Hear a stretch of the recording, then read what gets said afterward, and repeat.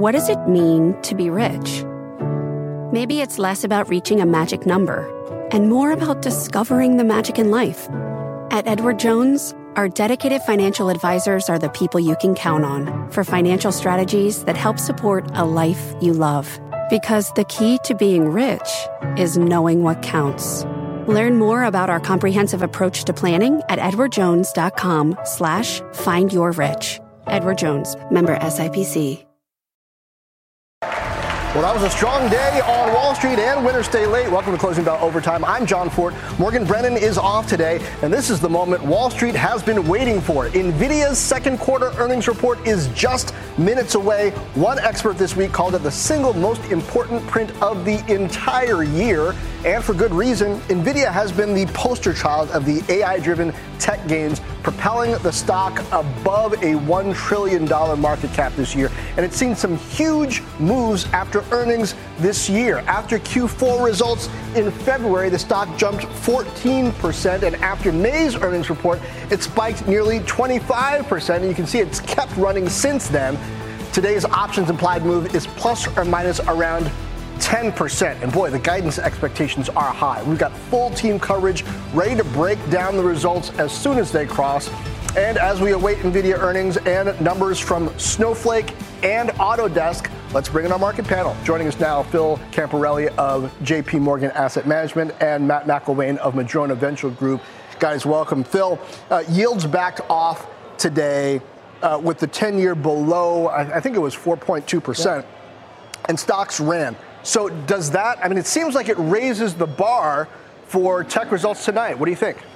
Yeah, John, huge exhale today because investors were absolutely paralyzed by the last 50 basis point move in rates. And it brought up all of those bad memories from 2022 when instead of stocks and bonds being negatively correlated and providing diversification, we're in this world where bonds were the problem for the last few weeks. Now today what we're seeing is, and what we believe is, this is a story still about disinflation. This is not a story about above trend growth. I think Friday at 10 a.m. is a little bit more interesting than Nvidia results personally, because Jerome Powell is going to choose, one of two roads. The one road is going to be, we're close to done, maybe not done, but we're close to done. We're going to keep rates up here, but we're going to be data dependent.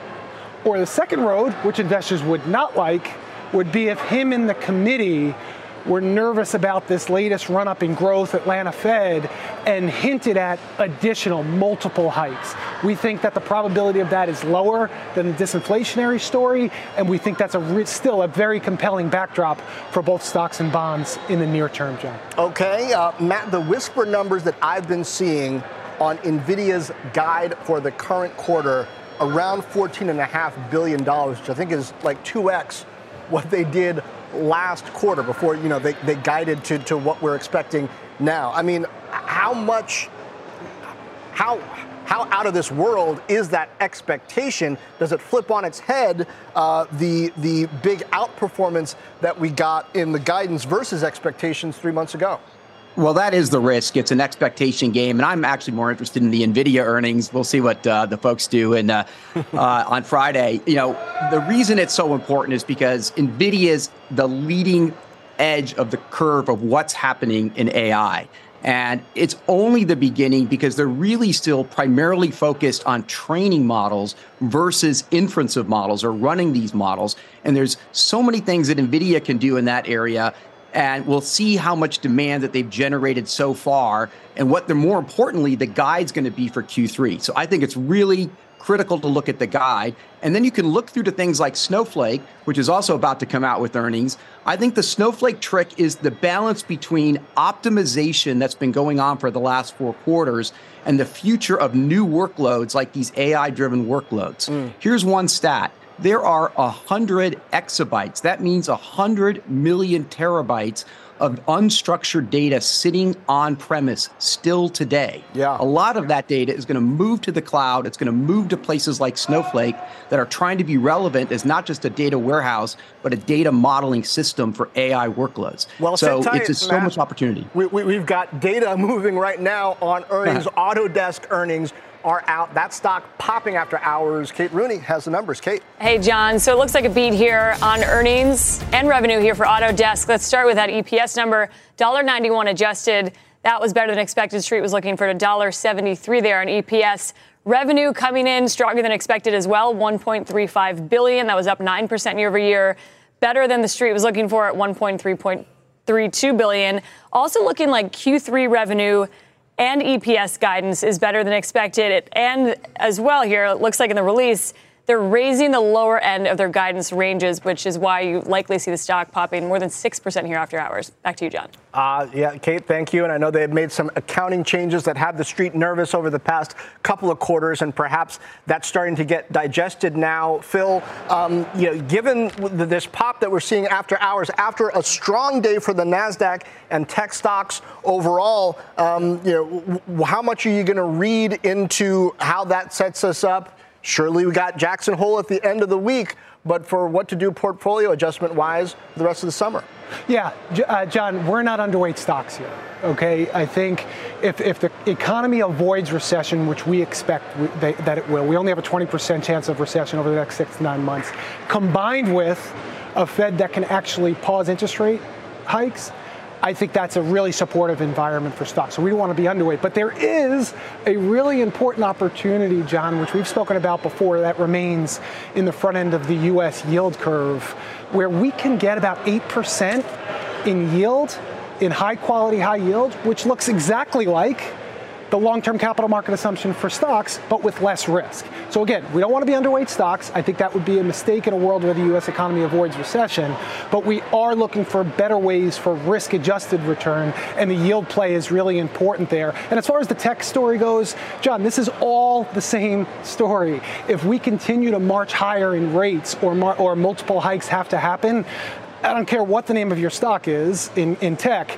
you're going to face some pressure as multiples contract and yields march higher. So it's all the same macro backdrop. And I'm telling you, the 10 o'clock story on Friday, John, is where all the action is.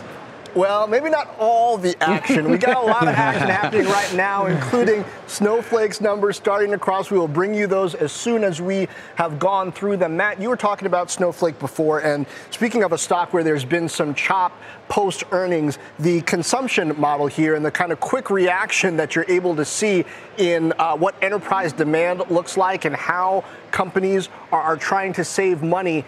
That's sort of an interesting trend when you put it up against AI, where I have heard about concerns that people are stockpiling chips. It's really hard in some cases to tell what the real demand on the ground is, and it's really easy in some others, right? Well, you're exactly right, because it goes chips and then data and then models and then apps. And Snowflake is in the data management, and they traditionally have been a data warehouse and not an AI data modeling, business either. So on the one hand, they've got this headwind where consumption has slowed down. Some of their big enterprise customers are saying, we've got to optimize our spend with Snowflake.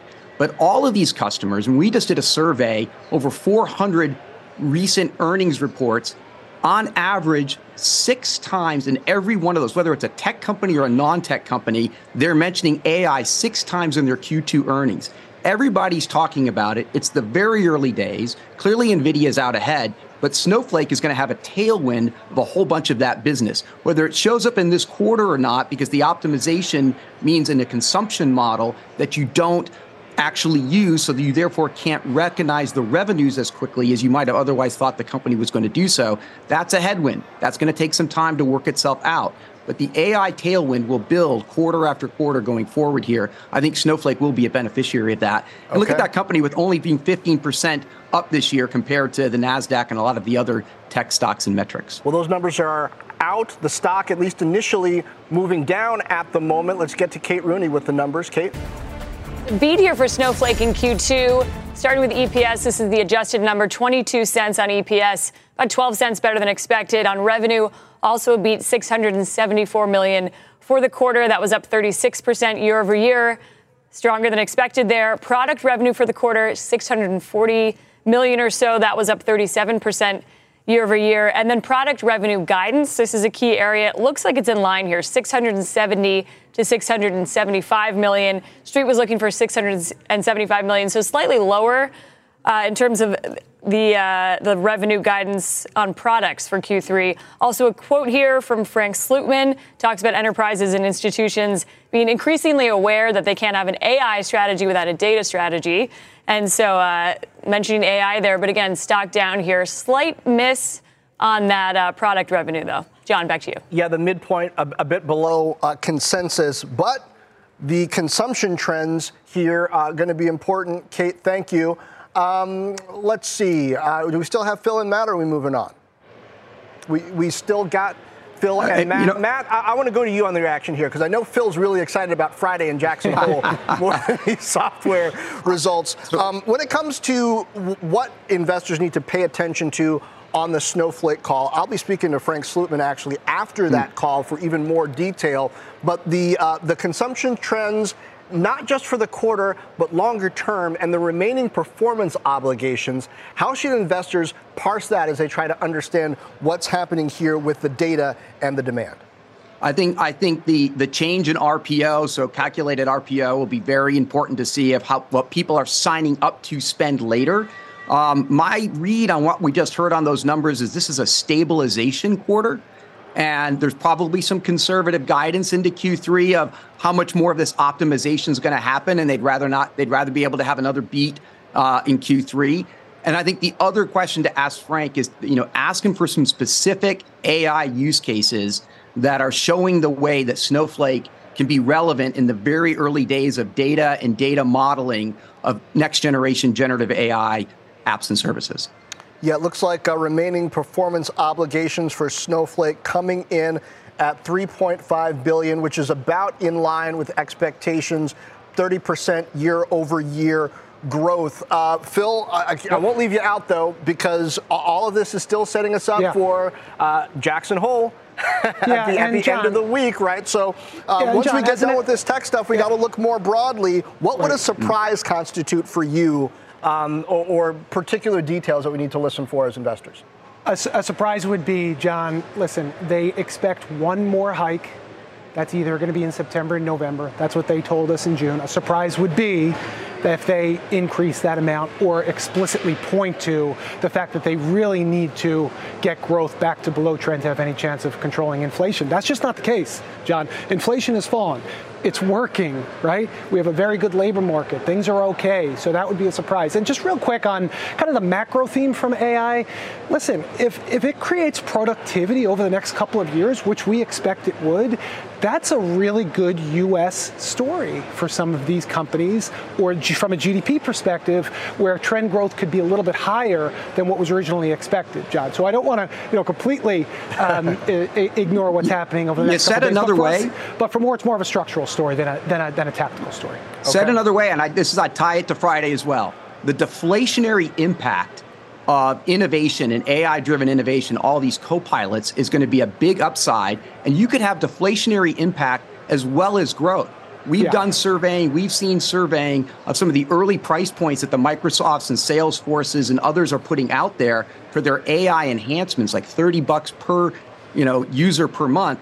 And people are saying we're getting a lot of value out of this. So there's both going to be deflationary effects, and there's going to be revenue growth and upside for a lot of these companies that can deliver compelling Gen AI apps. Let's see if those deflationary impacts and the interest rate impacts, trying to slow things, if those are working fast enough when it comes to inflation. Phil, Matt, thank you. John, the answer is the 60-40. You know it. Well, we talked about it before. I'm with you. Investors need to be aware, even though they've forgotten those numbers over the past decade, apparently. Good to see you guys. Speaking of data, Splunk earnings are out. That stock is spiking. Bertha Coombs has those numbers. Bertha. That's right, John. The company beating on both the top and the bottom line, reporting adjusted earnings of 71 cents a share. The street was looking for 45 cents on revenues of $911 million versus an estimate of $886 million. Gary Steele, the CEO, says second quarter represents a strong quarter of growth, execution, operating leverage. We generated 16% annual recurring revenue growth as we reduce our non-GAAP operating expenses by 3% year over year. They actually saw a doubling, 111% increase, or 111 increase in the number of customers that have annual recurring revenue of $1 million. They are boosting their third quarter guidance to $1.02 billion to $1.035 billion in revenue. The Street had them at $981.3 billion. They are also boosting the numbers for full year. Their efficiency apparently paying off here, John. All right. Yeah, that stock spiking better than 7% after hours, which if it stays there would take it back to the levels at the beginning of August. Bertha, thanks. Let's bring in now senior markets commentator Michael Santoli to talk about Nvidia, which we expect in just minutes. Mike? Yeah, John, just to pan out a little bit, a lot of talk about how Nvidia has replaced Tesla as kind of the favorite sort of secular growth mega cap plaything of some short-term speculators. Going back to the end of 2019, that basically takes you right before the COVID sort of digital acceleration, secular growth enthusiasm moment. You see that Nvidia has really caught up. Not quite exactly, but on this bigger chart with those types of gains, it looks pretty close. Tesla's still slightly ahead. And you see the NASDAQ 100, it's gone up 10x more than the NASDAQ 100, which itself has beaten the market. So really a class of two. And right now, they're, Tesla no longer above $1 trillion, but we know that Nvidia is around $1.1 trillion, 3% of the S&P 500, also with the charismatic CEO. A lot of the same attributes that Tesla had right around there. So we'll see if it can kind of last for a while. But on a valuation side, interestingly, Tesla screens out as more expensive on a 12-month forward PE basis. Why? Because Nvidia earnings estimates have been racing higher over the last couple of quarters, especially in the last 3 months, whereas Tesla has had its earnings estimates cut pretty dramatically, actually, as they've been slicing into their sale prices and also some volume considerations. So it's still a 40 plus PE on Nvidia right now based on 12-month forward. On next year's earnings, it's basically like 35-ish or 30, whereas you're up above 50 again for Tesla. And again, I throw the NASDAQ 100 in there at 24 times. So clearly a lot of eggs in these baskets for proving that it can have growth independent of what's happening in the rest of the market and the economy, John. A lot of expensive eggs, Mike. Thanks. And yeah, the final countdown is on. We are expecting Nvidia earnings to come out in just minutes. Team standing by to bring you the results and real-time analysis. We're going to pay some bills right now. Overtime's back in 2. The most innovative companies are going further with T-Mobile for Business. Together with Delta, we're putting 5G into the hands of ground staff so they can better assist on-the-go travelers with real-time information. From the Delta Sky Club to the Jet Bridge, this is elevating customer experience. This is Delta with T-Mobile for Business. Take your business further at T-Mobile.com/now. Electricity, a big idea that's inspired countless new ones. From powering the light bulb to virtually powering our entire lives. 30 years ago, State Street launched the Spider S&P 500 ETF, SPY. A big idea that inspired the world to invest differently. And still does. What can you do with SPY? Before investing, consider the fund's investment objectives, risks, charges, and expenses. Visit ssga.com for a prospectus containing this and other information. Read it carefully before investing. SPY is subject to risks similar to those of stocks. All ETFs are subject to risk, including possible loss of principal. Alps Distributors, Inc. Distributor. Welcome back. The investing world is waiting with bated breath for those second quarter numbers from Nvidia due out any moment now. And joining us now, Stacy Rasgon, Bernstein senior analyst who has an outperform rating on the stock, and James Demmert, Main Street Research CIO and an Nvidia shareholder. Stacy, the guidance is what I'm focused on here. I mean, we assume they're going to meet or beat their number that they expected for the quarter we just expect to see. But how strong is this going to be? The whisper number is like above $14.5 billion. Realistic? Yeah, maybe, right? I think right now, like, they're going to sell everything that they can make. So in the near term, supply, I think, is going to be the big driver, especially on the data center side. Yeah, I do think the whisper numbers are probably 14 billion plus and probably 10 billion for the guide for data center. If the supply is there, they will be able to sell that. I think the demand is there, at least. Okay, James, how much are investors going to care about the supply versus the demand? I think they are going to care, but I think Stacy's right. I mean, this is a good problem to have. Demand is not a problem for what we call the superhero of AI, and sort of leading this technological sort of transformation that's probably got legs that's going to go on for years. So they've got demand for sure. The question is, are they getting enough parts and pieces from Taiwan Semi and so on? So I'm very interested to hear Jensen talk on the call about supply chain issues. Stacy, it seems to me that this is one where you really do need to pay attention to the call versus just the initial numbers or even the initial guidance, because I wonder how durable is this demand? How much stockpiling is going on? Do you think Nvidia has a true sense of that? At least data centers got longer lead times and more visibility probably than gaming did. So they probably got visibility actually for a few quarters. But as we get into next year, clearly that is the question. Is this like a new baseline for growth, or is it, panic buying and pull forward, right? And we'll see what they have to say in terms of both the supply and demand as we get into next year to get some gauge of that. I'll mention I'm starting to see those numbers cross. We will bring them to you as soon as we've got them solid. For now, James, how important is it in this commentary to hear about the partnerships that Nvidia continues to forge to try to build an ecosystem and a moat around the AI strategy as AMD, even Intel, some others are trying to break in? Hold on. Yeah. Got those numbers now. Okay. Christina Partsenevelis has them. Christina? Wow. We're talking about revenues of $13.5 billion, beating the $11 billion estimated. Sorry, the reaction was quite enthusiastic. EPS of $2.70. The street was estimating $2.09. We're talking about Q3 guidance. This is where everyone wants to see what was materializing for all of this AI hype. $16 billion. The street was anticipating $12 billion. So $16 billion. From the report, we're just also seeing data center revenue coming in too at $10.3 billion. Estimate was $8 billion. 10.3. You can see the stock jumping 5%. John? Yeah, I mean, wow is appropriate. This reminds me of a quarter from Apple. I know, but I shouldn't show emotion, right? Because I'm reporting the news. But it's a wow moment. I remember a quarter from Apple about 10 years ago that was similar in that wow sense when people are first beginning to realize the full impact of the iPhone. James, the stock is up at least 5% so far on these numbers. $16 billion on the guide. That's the number that I can't stop looking at here. What do you want to know about that? It's a superhero number. I mean, they have got the lead, and yes, there'll be room for AMD and everybody else later on, but they've got just such a lead. And we're excited to listen to the call and sort of see where that revenue is coming from. And I think Stacy had mentioned a couple of those sectors, which, again, that comes to our attention. But here again, this is a company that you got to own, in this new tech bull market is what we look at it as. And this is the leader. I mean, Stacy, $13.5 billion, up 88% from Q1, a little more than doubling from a year ago. So, I mean, if you were just expecting them to meet the guide, you got upside surprise, not even getting to the guidance for the current quarter.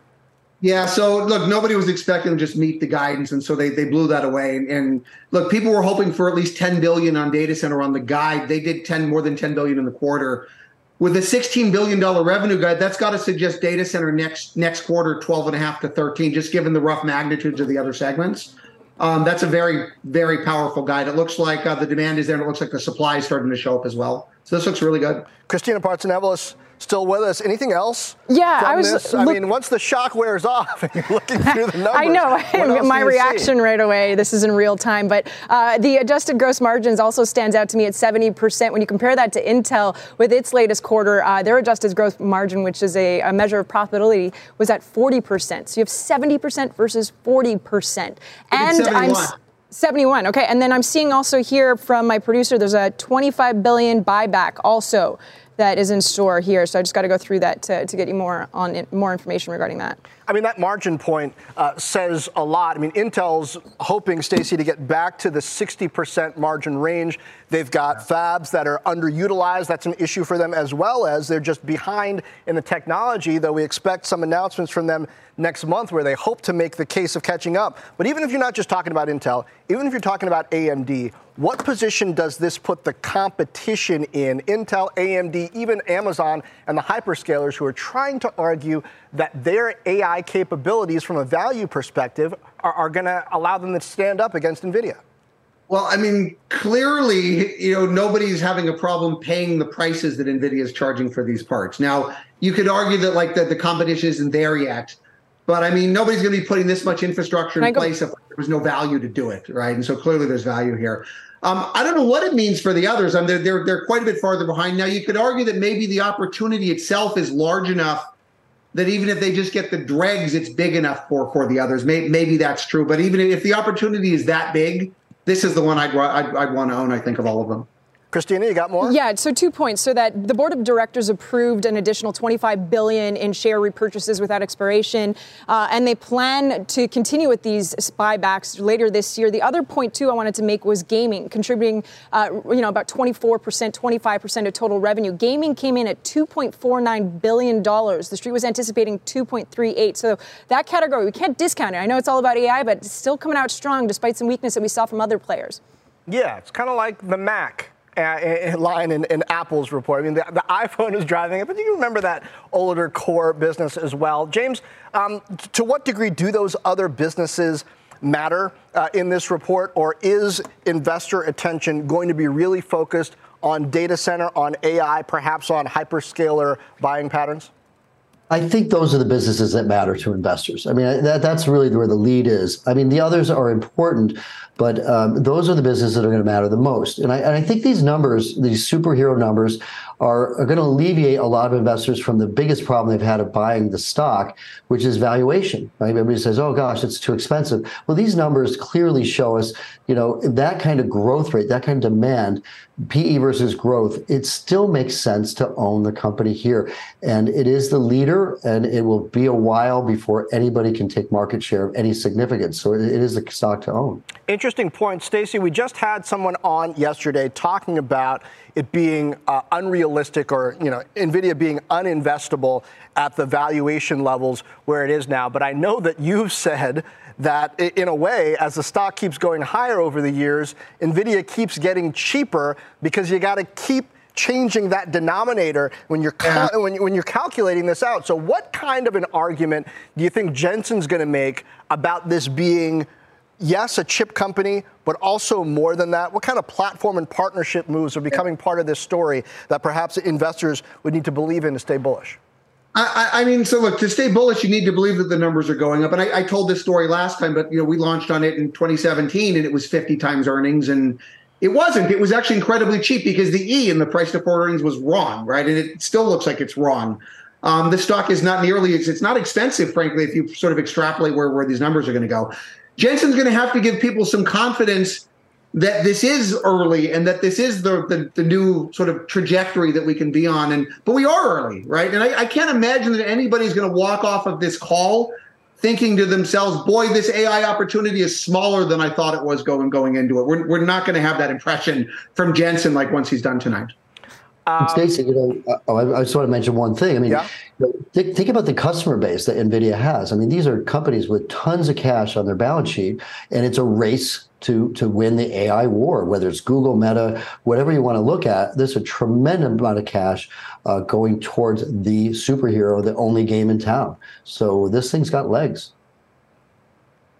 Okay, and I want to note, Christina, that this was a strong day for the NASDAQ already. I think Nvidia was up 2-ish% already. I'm looking at other AI names. Supermicro was up 7.5% during the regular session. It's now up 4.5% after hours, seemingly in sympathy with these Nvidia numbers. AMD is up just a couple percent or so. It's up less, but it seems like there's a broader story even than Nvidia here for this AI trade, perhaps. What stocks are you watching as you watch that AI trade? Well, if we can bring up Taiwan Semi, because they're the largest chip contractor and they make most of these GPU chips, their stock right now is trading at least 3% higher after this earnings report. So that's definitely one to watch, especially because they hold the power when it comes to supply. There's been concerns about, supply constraints. That's probably a conversation that maybe Stacy will bring up on the phone call with analysts and maybe other analysts, because that is something that could hamper growth going forward. We were going to want to see visibility into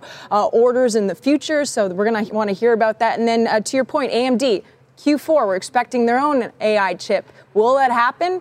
There's a market for it. There's clearly a lot of demand. So that's why you're seeing that stock up on your screen, just 2.5% post-earnings. People would like to pay less for AI chips. Oh, yeah, so it's supposed to be much cheaper, too, right? Is it 20% or 40% cheaper than NVIDIA's chip? With those 71% margins, it's hard to get more expensive. Stacy, James, and Christina Partsinevelos, thank you.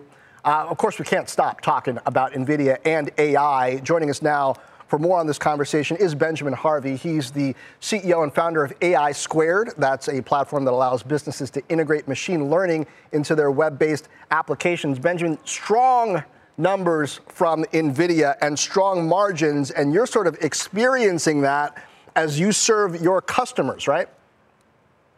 Yes, 100%.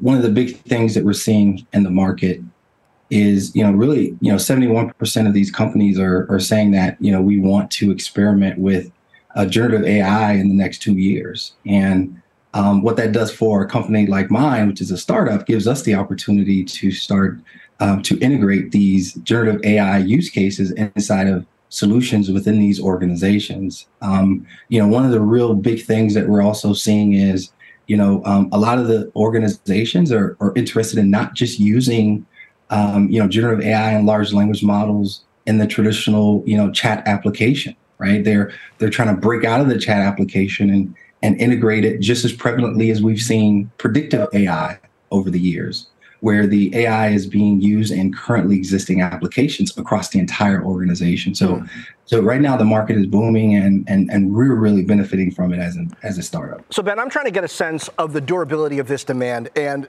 not only did NVIDIA beat on the revenues for Q2, but the guide, 16 billion, when the whisper number was maybe in the mid 14 billion range, pretty extraordinary.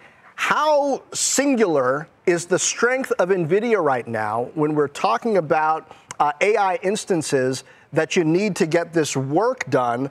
How much are platforms and customers scrambling for an alternative that doesn't seem to be there?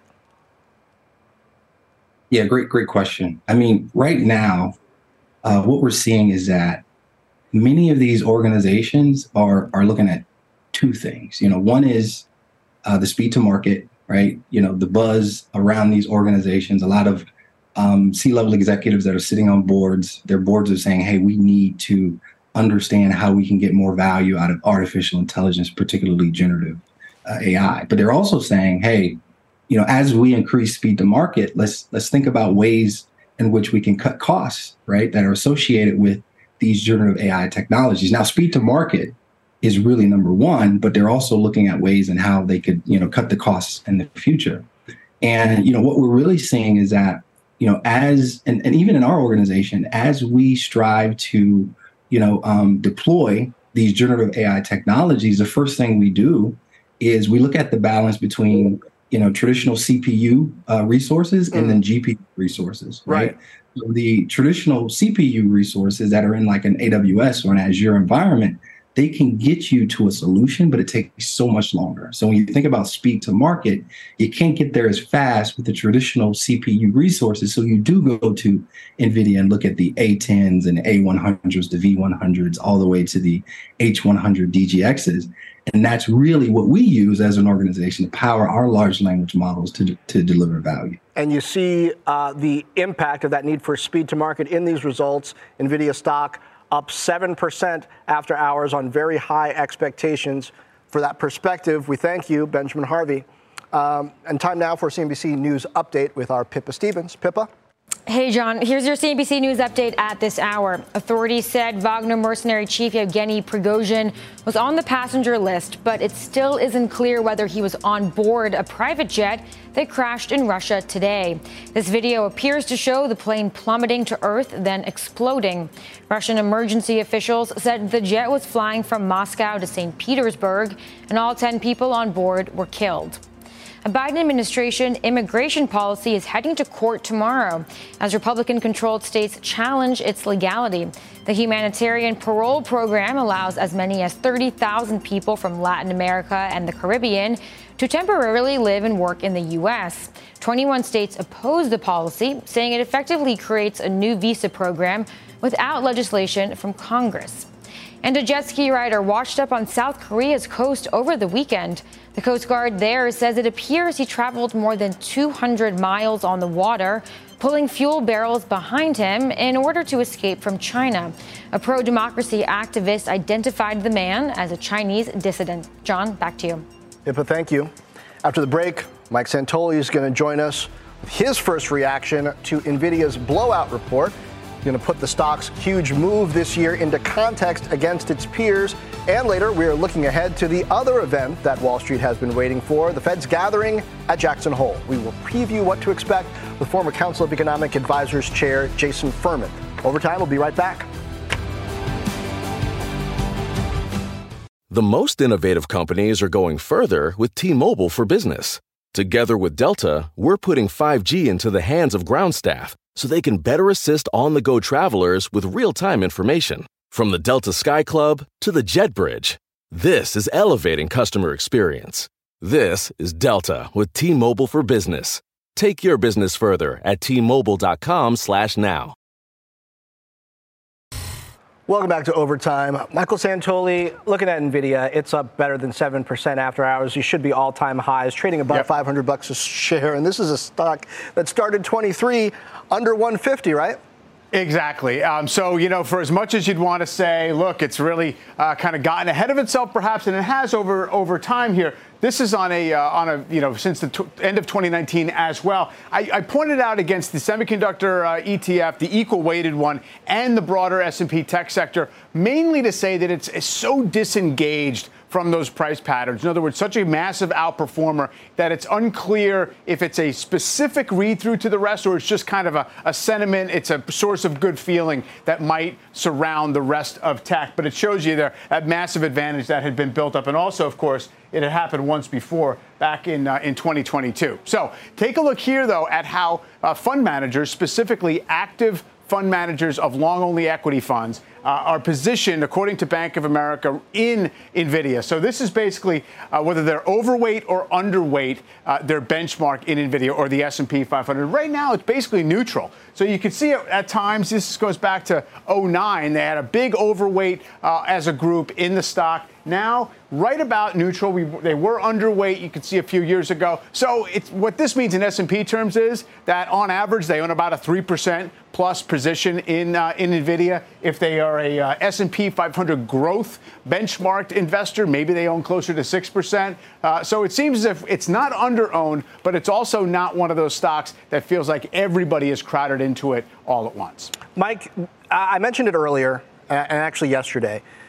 Yesterday, I mentioned that people were doing this calculation on Apple 15, 20 years ago on, well, it's overvalued because how many iPods would they have to sell to justify this? And then it seems like it was around 10, 11 years ago, Apple had this quarter that just made people push away from the desk and go, whoa, wait a minute. And here, once again, we have a guidance beat that's more than $3 billion. When's the last time you saw something like this? Twice in a row. 3 months ago from Nvidia. I mean, twice in a row. Is the last time I saw. No, I don't know that there's one at this scale that we've seen.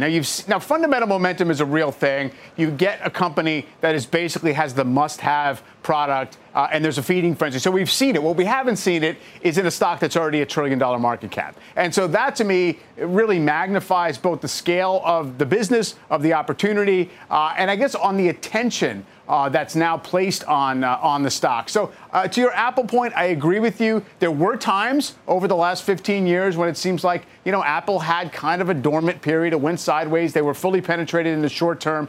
Who knows where that moment is for Nvidia? I really think the big question is going to be down the road when the customers feel as if they've done this initial build out and they've got what they need for the moment. Then is there going to have to be we catch our breath and we have to see exactly what the payback is on that.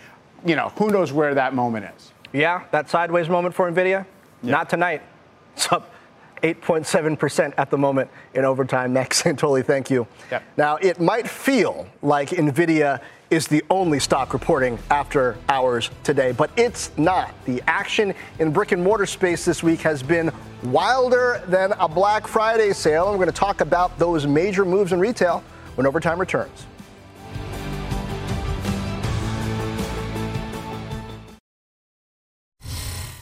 Check out shares of Guess. They're getting a big spike in overtime, up 13+% after reporting results.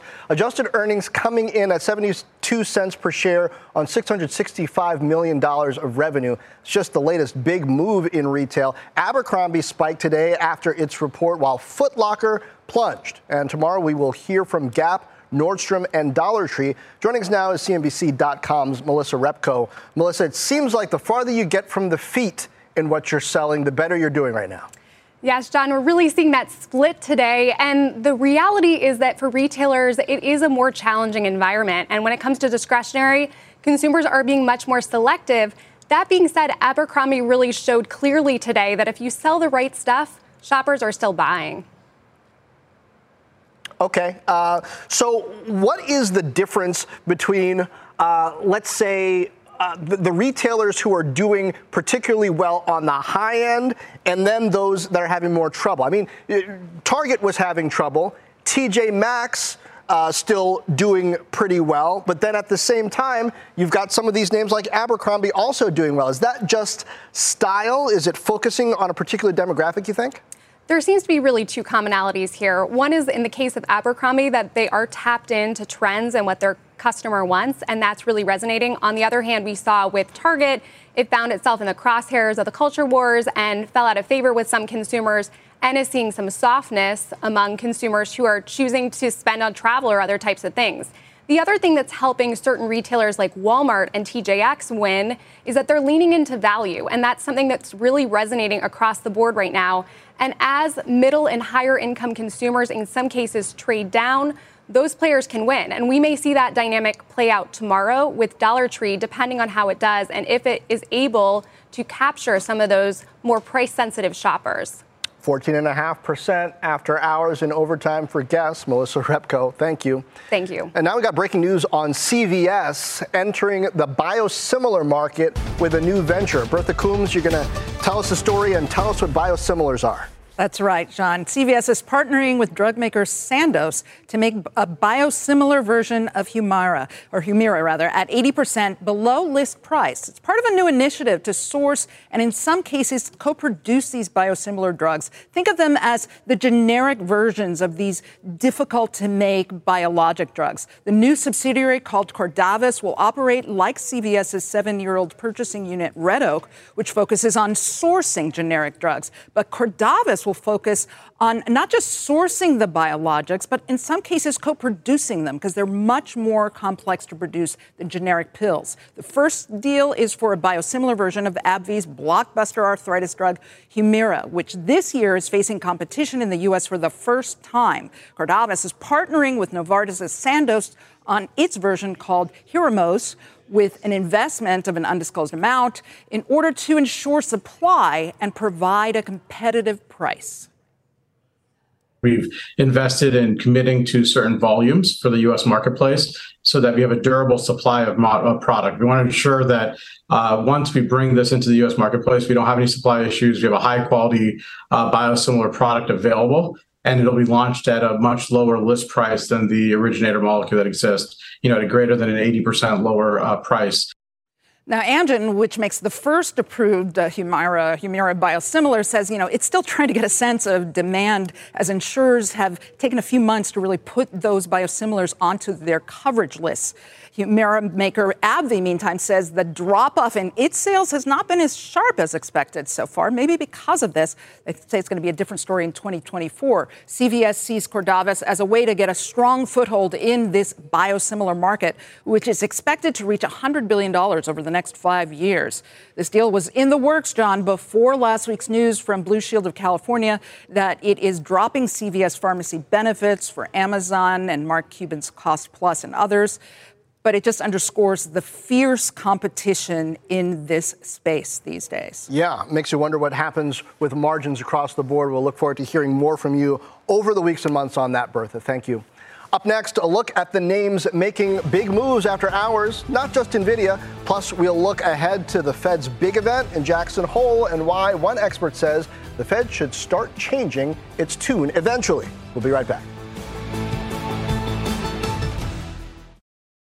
Welcome back to an action-packed overtime. Here's a quick look at the biggest earnings movers this hour. Nvidia posting a blowout quarter, beating on the top and bottom lines, and a huge beat on guidance. The number on paper was $12.6 billion expected. Whisper number 14.5. They turned in 16. Also issuing a $1 billion buyback. Splunk moving higher after a huge beat on EPS. Revenue also topping estimates. Autodesk beating on both lines, giving strong guidance. And Snowflake also beating on both lines. It was actually down after its own report, but popped after Nvidia's, showing how the data story and the AI story linked together. That's now up better than 3%. I will be sitting down with Snowflake CEO Frank Slootman for an exclusive interview to talk about the quarter. We'll bring you those highlights tomorrow here on Overtime and throughout the day. All right, what matters more now to the market, Nvidia or Jay Powell? We'll soon have an answer, perhaps, to that question when Fed officials kick off their gathering in Jackson Hole. We will preview what to expect next.